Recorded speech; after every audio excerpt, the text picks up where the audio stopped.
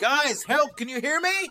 I hear in my headphones, but I don't see you, Torin. Where are you? I was just sitting at my computer smashing random buttons on my keyboard, and somehow I got stuck on the internet.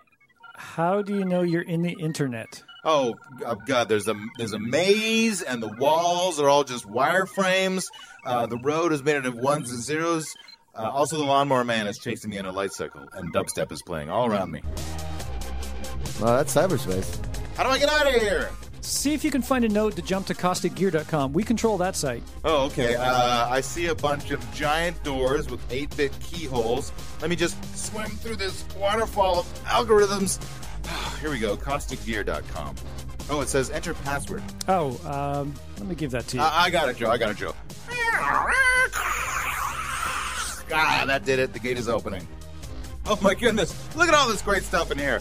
I see the Pay What You Want, Lesser of Two Evils Marathon MP3s. I see Caustic Soda t-shirts. Did you see the Axavans graphic novel anthology, which was in part drawn by you and written by me? Oh, yeah, there it is. It's covered in grid bugs. Focus, Torin. Look for a giant gate shaped like a USB port. Yes, there it is. Wait, I see a bunch of floating pixelated swords flying towards me. Oh, damn it, my antivirus software. Got to turn it off before it kills Torin. It's too late.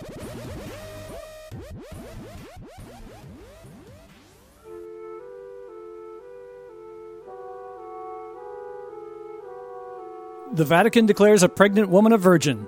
Again. I'm Joe Foljam. When in Rome, trample babies to death with horses like the Romans do. I'm Torrin Atkinson. You know you're an evil duo when you have a strangler on speed dial. I'm Kevin Leeson, and this is Caustic Soda!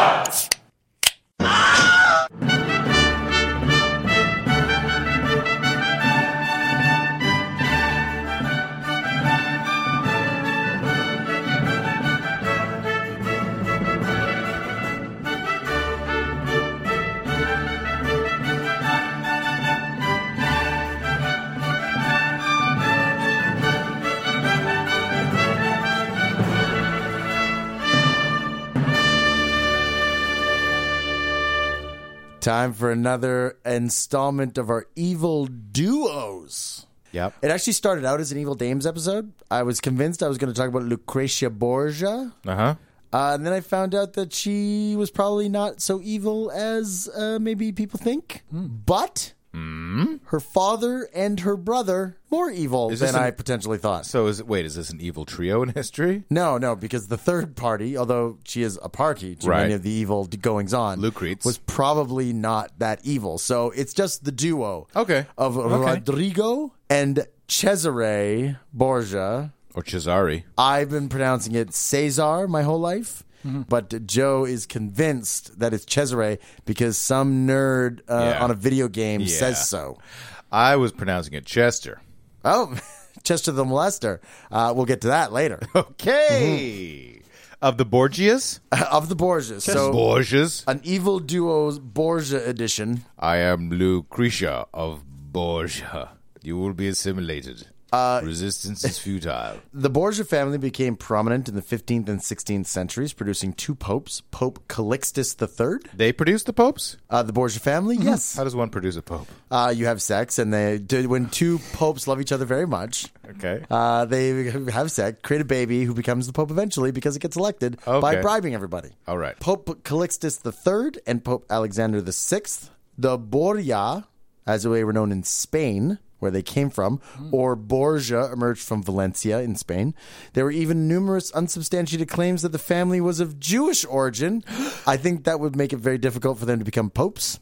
Myself. These underground rumors were propagated by political rivals, and the rumors have persisted in popular culture for centuries. That just increases the amount you have to bribe. Yeah, exactly. We're not Jewish. Here's a little extra. This doesn't feel Jewy enough, this amount of gold and silver that you've given me. I didn't mean that in a Jews are cheap fashion. Yes, I just meant that you were paying for more of a thing for people to forget about. He totally meant that. Rodrigo Borgia was appointed as Cardinal and Vice Chancellor of the Holy See by his uncle, Alfonso Borgia, or Pope Calixtus III. The Holy See? Basically the organization of the Vatican, kind of the business of the Vatican. How do you spell that? Holy space SEE. Okay.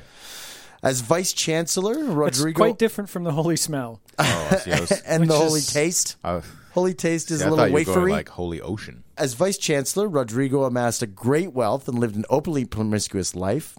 Pius II, who was the Pope after Calixtus and before Rodrigo, had to warn the young cardinal to refrain from his practice of participating in orgies. Pius told him it was unseemly. Stop participating in orgies if you want to be pope. It's unseemly. Yes, no, that was the message. Although the orgies evidently didn't stop him from becoming pope. While a cardinal, Rodrigo maintained a long-term illicit relationship with Vanozza de Cantane, with whom he had 4 children: Giovanni, Cesare, Lucrezia, and Joffrey. That's got to be a difficult decision. On the one hand, you could basically become one of the most powerful men on the planet. Yeah. I mean, telling kings and queens what to do. That's right. On the other hand, orgies. Yeah. How do you now? There's a lesser of two goodnesses to choose from.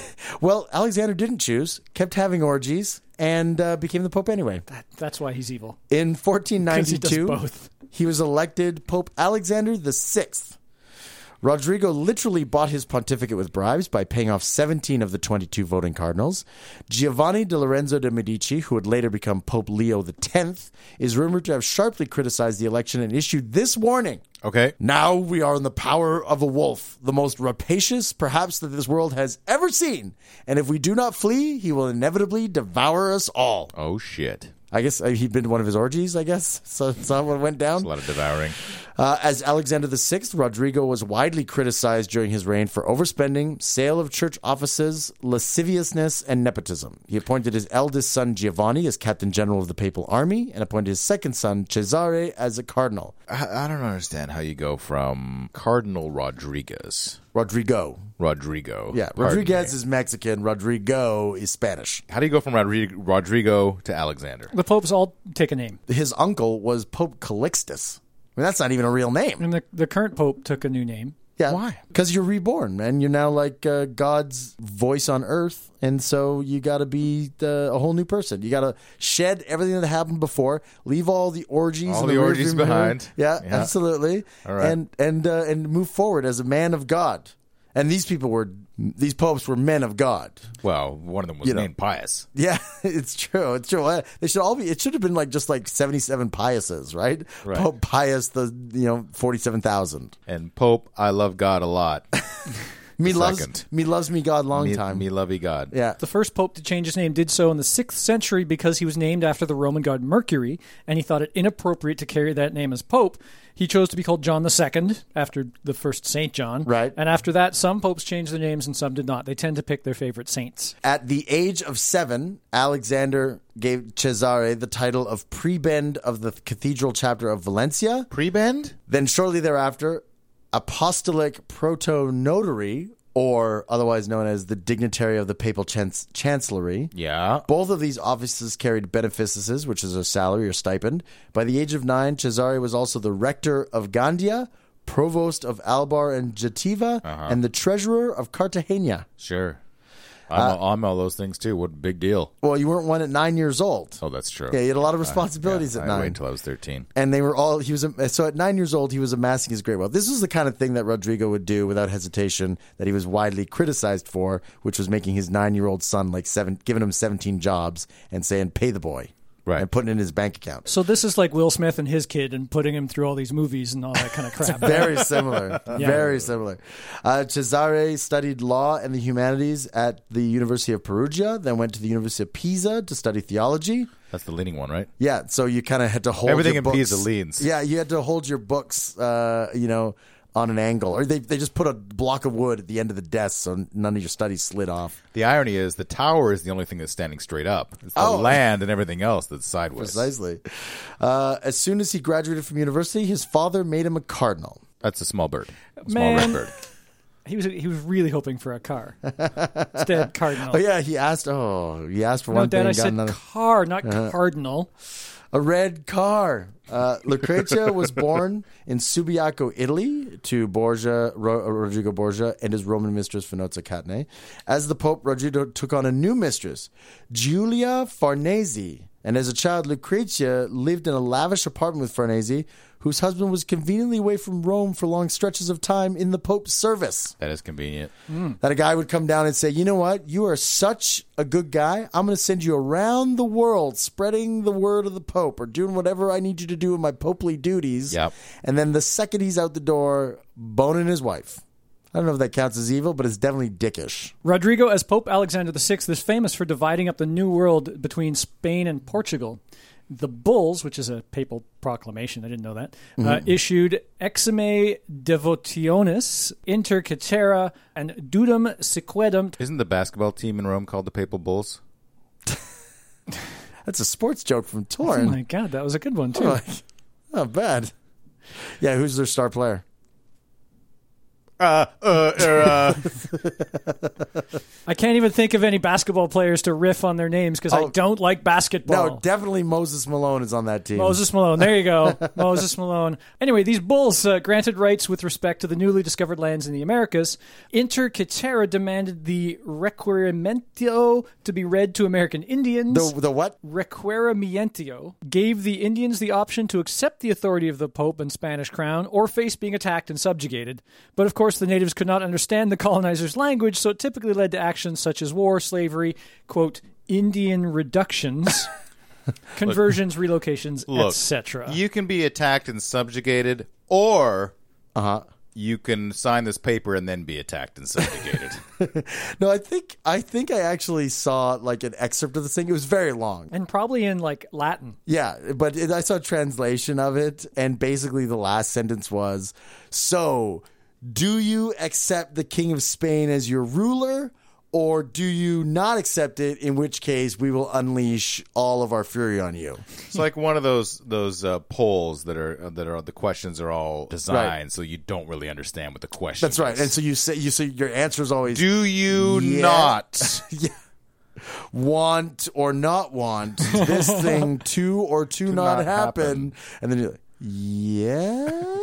Okay, perfect. Good. Good. We win. Subjugation. What's the part where you don't reduce me? Back in Italy in 1493, after attending a family dinner with his mother and Cesare, Rodrigo's oldest son, Giovanni Borgia, disappeared.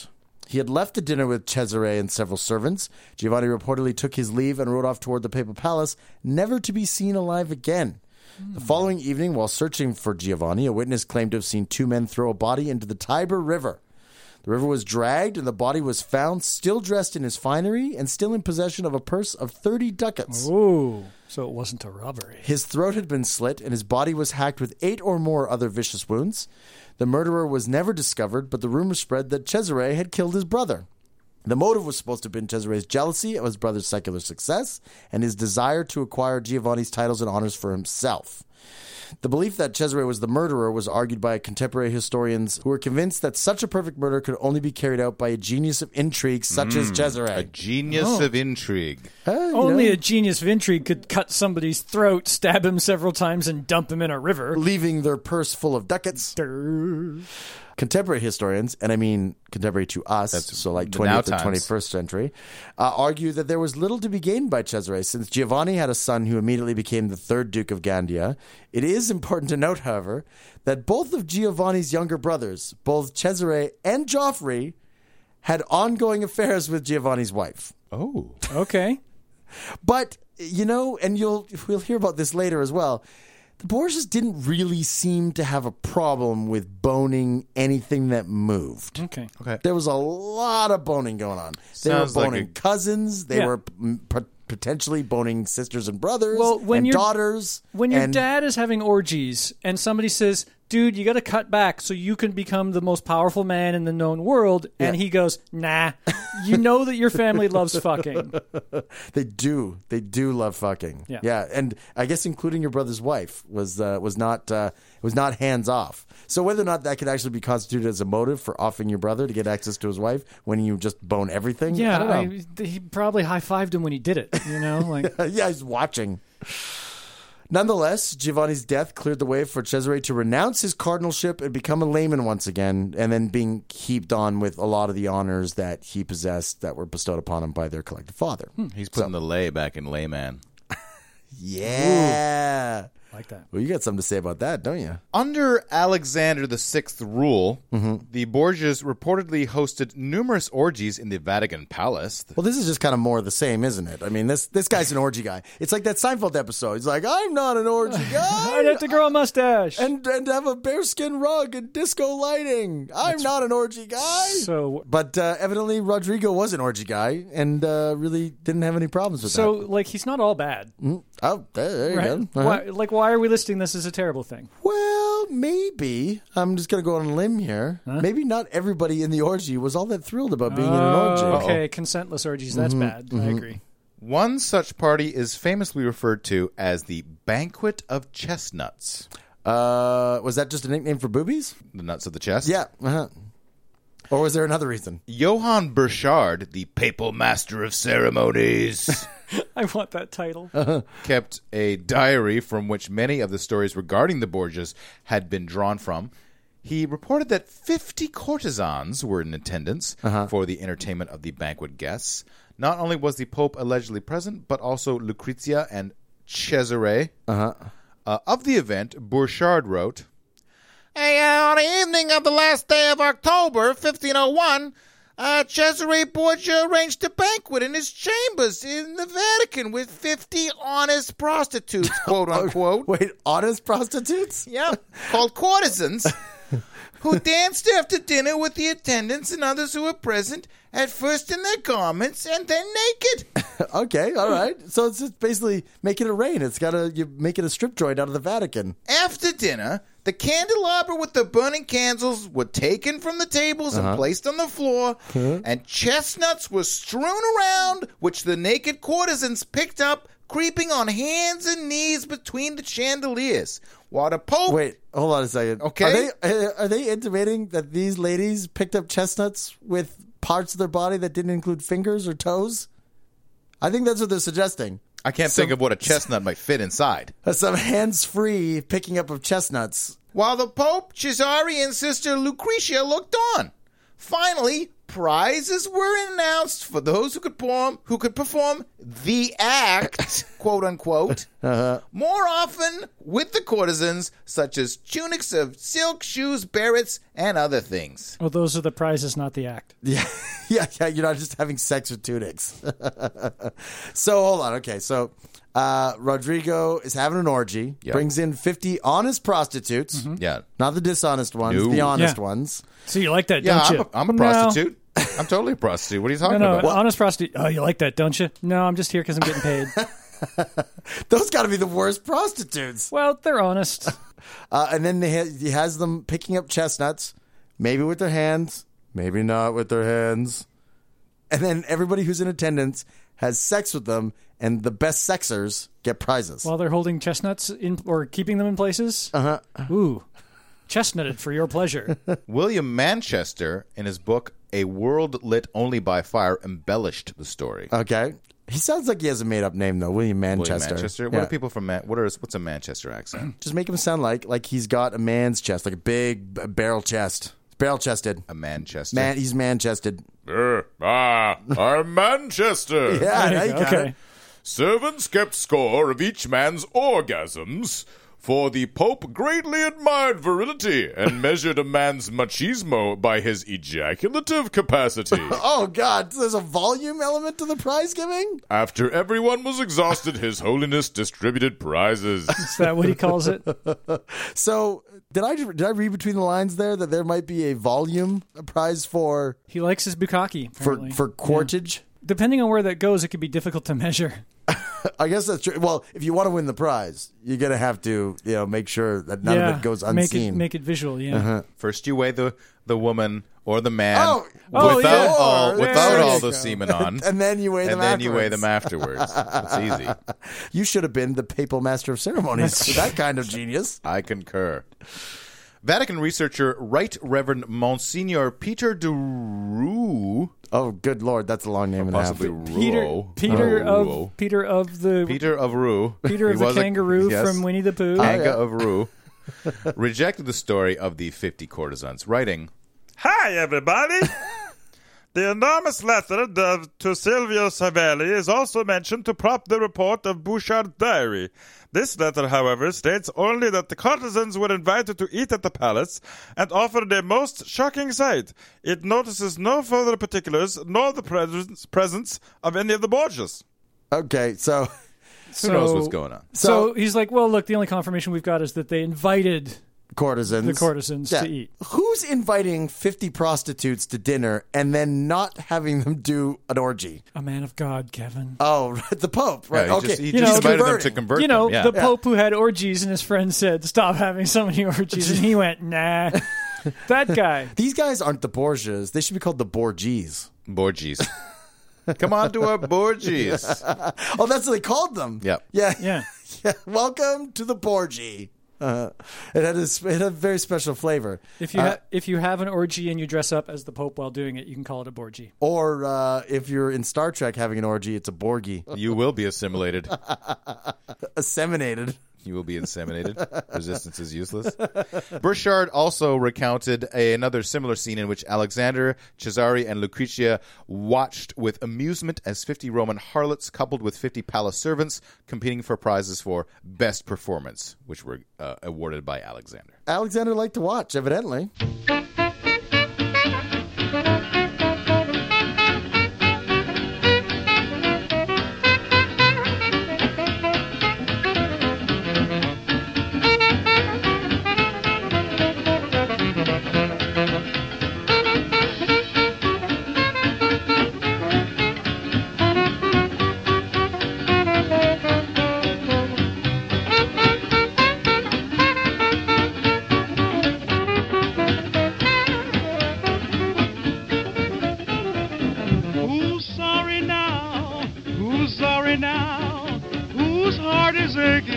Breaking each vow.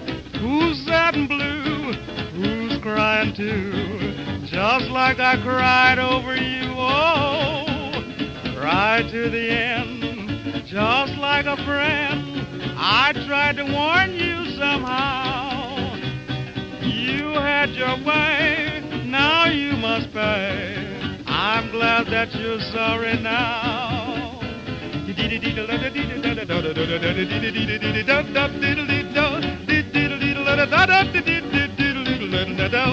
Oh, you had your way, babe. Now you must pay. I'm glad that you're sorry now.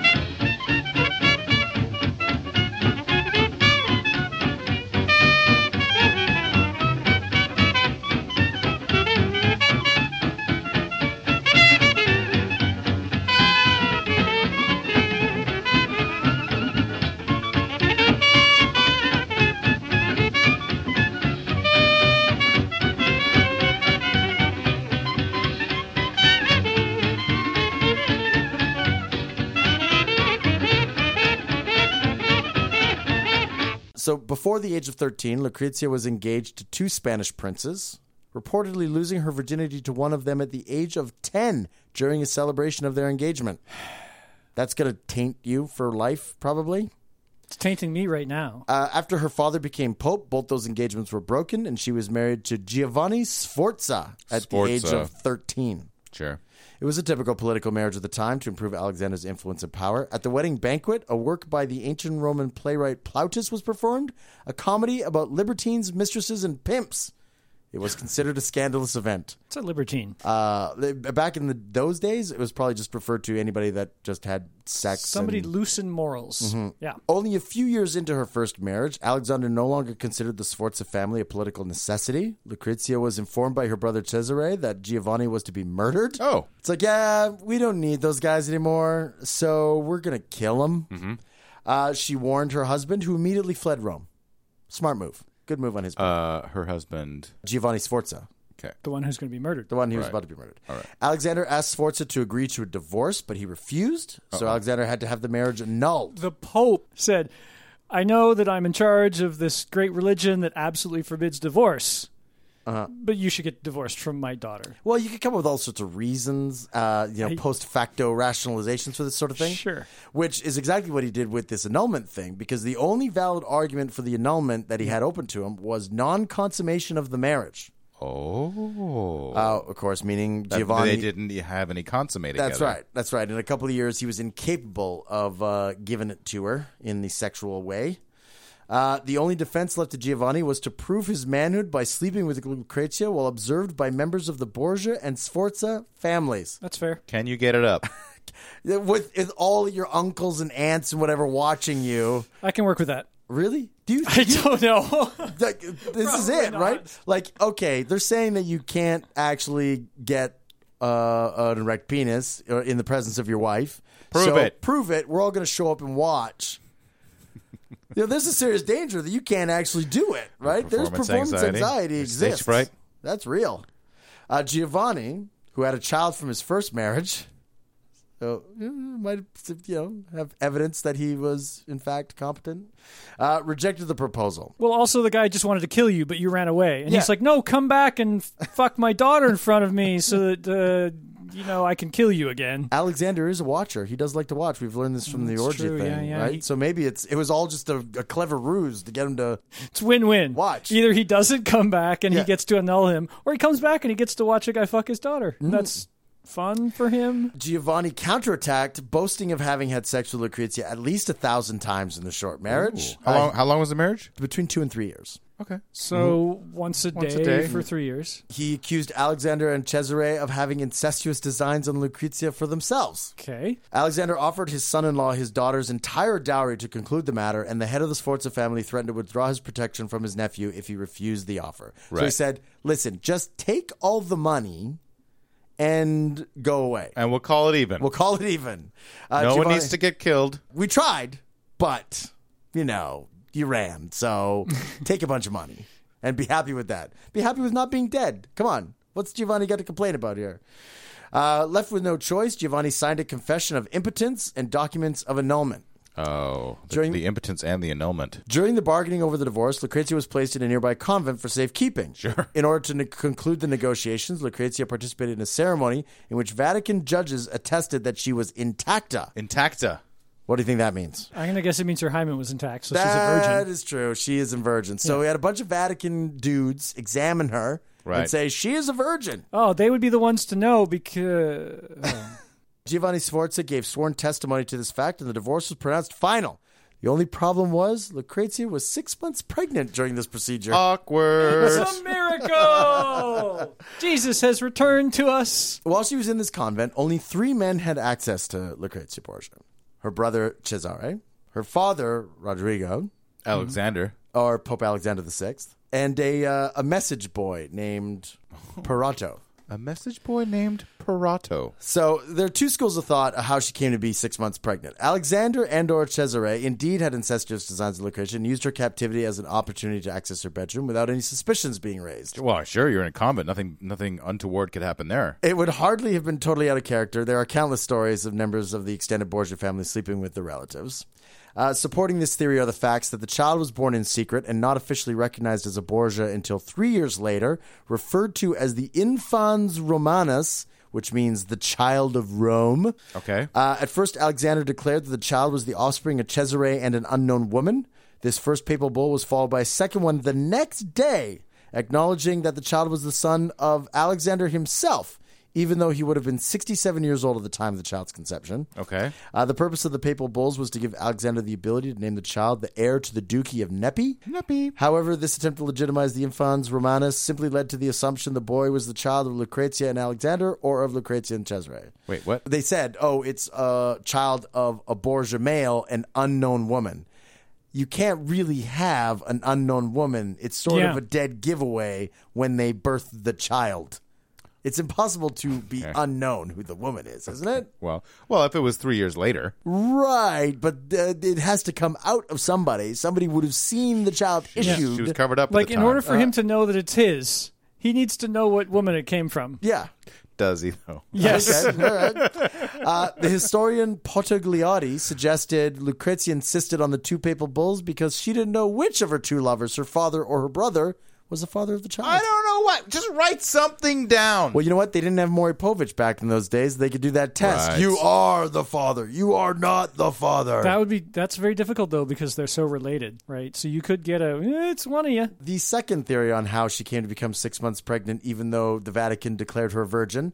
I bet you it has to do with the messenger boy. And the far more widely accepted account is connected to the fact that the only method of communication she had during her enforced stay was messages delivered by a young chamberlain, Parato. Was the sexy Parato. The story goes that Cesare, once he discovered his sister's pregnancy, was so furious that he stabbed Parato multiple times with his sword as the young men knelt before the papal throne begging for mercy at Alexander's feet. Too late. You're being chased through the Vatican by a maniac wielding a saber. Please don't stab me. You fall down at the Pope's feet. Don't let him stab me. He starts stabbing him, and you do nothing to stop it. You don't want to get away in the way of that pointy sword. This is shifting from dickishness to evilness. Parato survived the attack. Oh. The stabbing. How many times did he get stabbed? We don't know. Multiple. Several. All right. Once he survived the attack, he was thrown into prison. 6 days later, Parato's body was fished out of the river Tiber. Oh. Along with Lucrezia's chambermaid, who it was believed had facilitated the affair. Oh. Their hands were bound. Can you imagine that fisherman's day? Oh, I got a big one. Oh, Jesus. What The Burchard, the papal master of ceremonies, in his diary reported that Parato, quote, had fallen into the Tiber against his will. Right. Seeing as how his hands were bound, it's kind of a giveaway. You don't usually tie your own hands behind your back and then jump into the river. Clever trick. And then take the chambermaid with you. That's what they want you to believe. Maybe he said, "Mom, watch me, Mom, watch No me, watch hands. this, no hands, Mom." And So that opened up the opportunity for Lucrezia to get married a second time because her first husband was now out of the way in the annulment. I can tell you about that. Oh, yeah? Lucrezia's second marriage to wealthy young Prince Alfonso of Aragon. Oh, that totally sounds like a character from Lord of the Rings, doesn't it? the Alfonso of Aragon? It sounds more like somebody from Happy Days who can hit the jukebox and start it. This marriage allowed the Borgias to form an alliance with another powerful family. Uh-huh. However, this relationship did not last long either. Mm-hmm. Cesare wished to strengthen his relations with France and completely break with the Kingdom of Naples. Okay. Well, how does that affect Lucrezia's marriage? As Alfonso's father was the ruler of the Kingdom of Naples, Lucrezia's young husband was in great danger. Do not marry Lucrezia. Public service announcement. All right. Alfonso, crossing St. Peter's Square, was set upon by a group of armed men, was stabbed repeatedly. Oh, more stabbing. Seriously wounded, and left for dead. He was brought into the Vatican apartments to be attended by Lucrezia, who was genuinely distraught, and stayed by her husband's bedside, fully realizing that her brother, Cesare, was behind the attack. Okay. Under his wife's care, Alfonso began to recover. She Wow. was good at making the stab wounds. Cesare and his boys deal. are not very good with the stabbings. Well, I think she's just used to healing stab wounds. Oh, have you seen a handful of them by now? Yeah. Don't worry, I got this.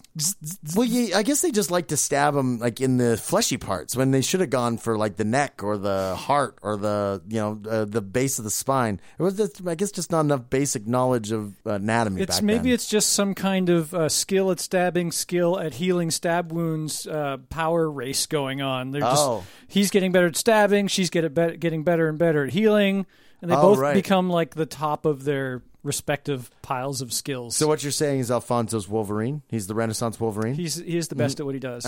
As a result, he was visited by Cesare and one of his henchmen, Michelotto Corella.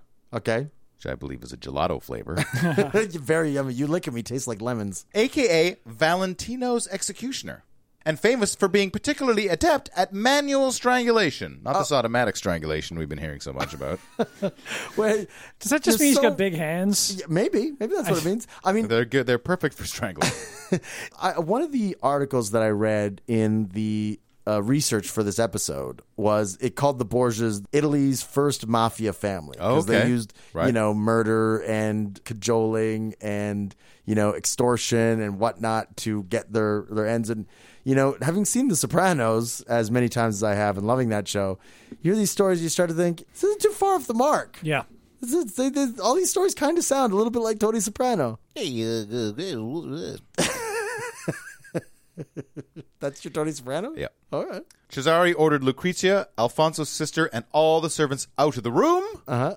Bouchard wrote, Since Don Alfonso refused to die of his wounds, he was strangled in his bed. He's stabbed by a bunch of strangers in St. Peter's Square, broad daylight. Nobody knows who did it. Uh-huh. But he doesn't die from the stab wounds, so a couple days later, the Strangler. Cesare shows up with a man famous for strangulation, and Alfonso ends up strangled a couple minutes after that. You don't have to be Sherlock Holmes to put this one together. But if you were Sherlock Holmes. I guess there weren't any real police at this time. Like in 14... The Pope police? Yeah, in 1495 or 1498, whenever this went down, in Italy, there weren't detectives. Like Columbo wasn't showing up. Although there might have been a guy named Columbo. Yeah. But I got just one more question. yeah, he wasn't showing up at the Vatican Hate to going, bother you.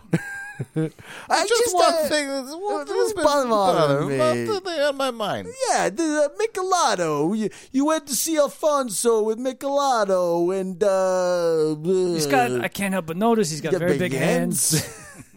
It's not just for eating hamburgers or a whole pizza. He's kind of famous, right? For one thing. He's got neck sweat all over him. Well, I'll tell you, if you want to break politically from the family of the Kingdom of Naples, going about strangling their nephews and sons probably helps with that regard. Yeah, you want to be friends with France, and you're like, well, France don't like the people of Naples. Start strangling some Naples people. You know why? Because of the basketball rivalry. The basketball That's why rivalry. they don't like The each Papal other. Bulls. Oh yeah, that's right. Call back.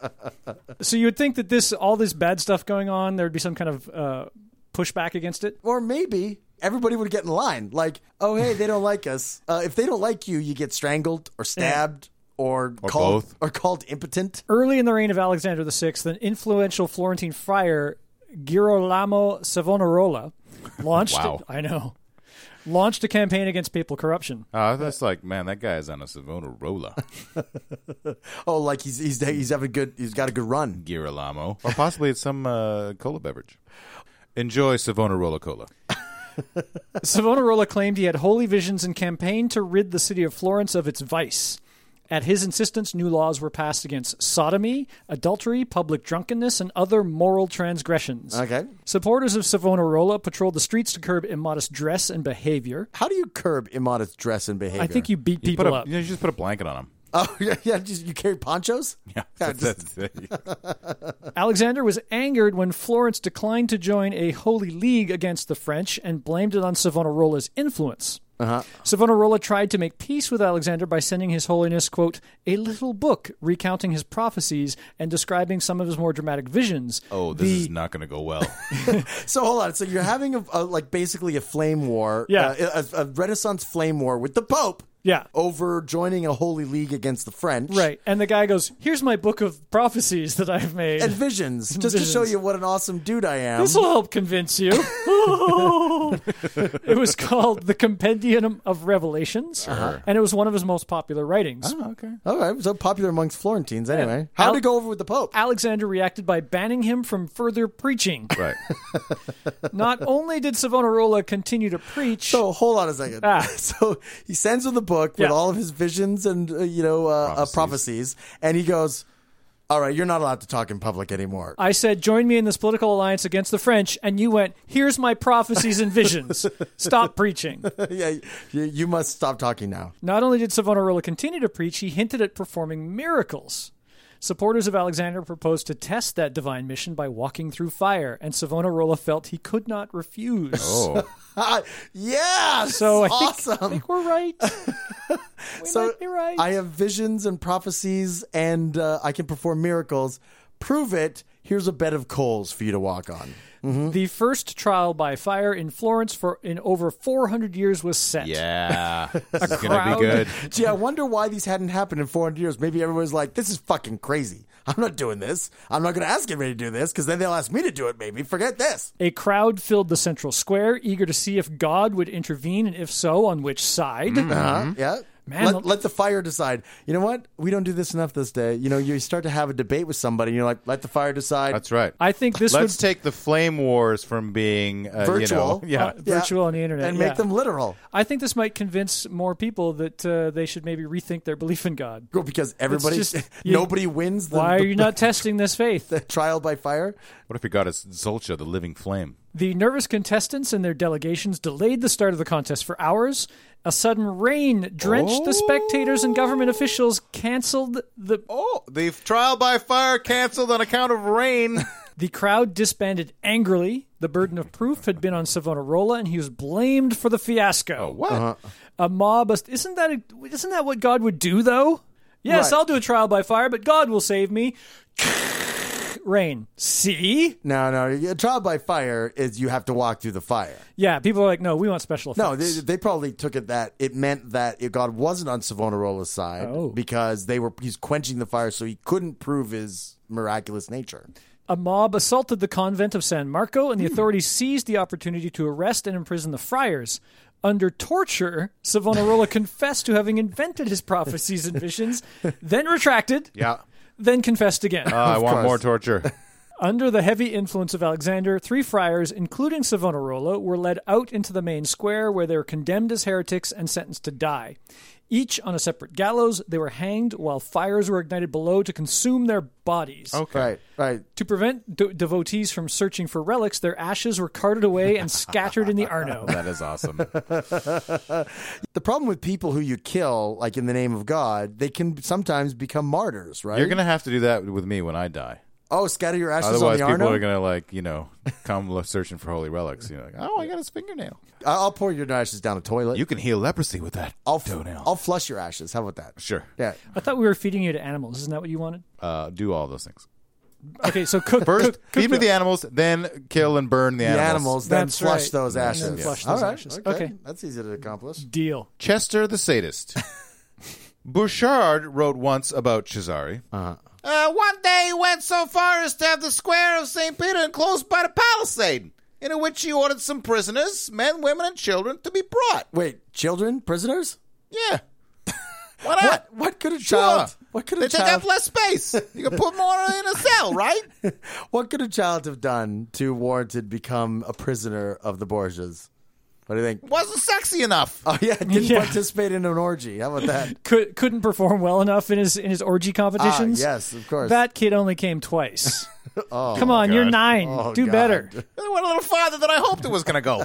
Welcome to Caustic Soda. He then had him bound, hand and foot, and being armed and mounted on a fiery charger. A fiery charger. Now, by fiery charger, do they mean on fire? Commenced a horrible attack upon them. Okay. Some he shot, and others he cut down with a sword, trampling them under his horse's feet. In less than half an hour, he wheeled around in a puddle of blood among the dead bodies of his victims, while His Holiness and Madame Lucrezia from a balcony enjoyed the sight of that horrid scene.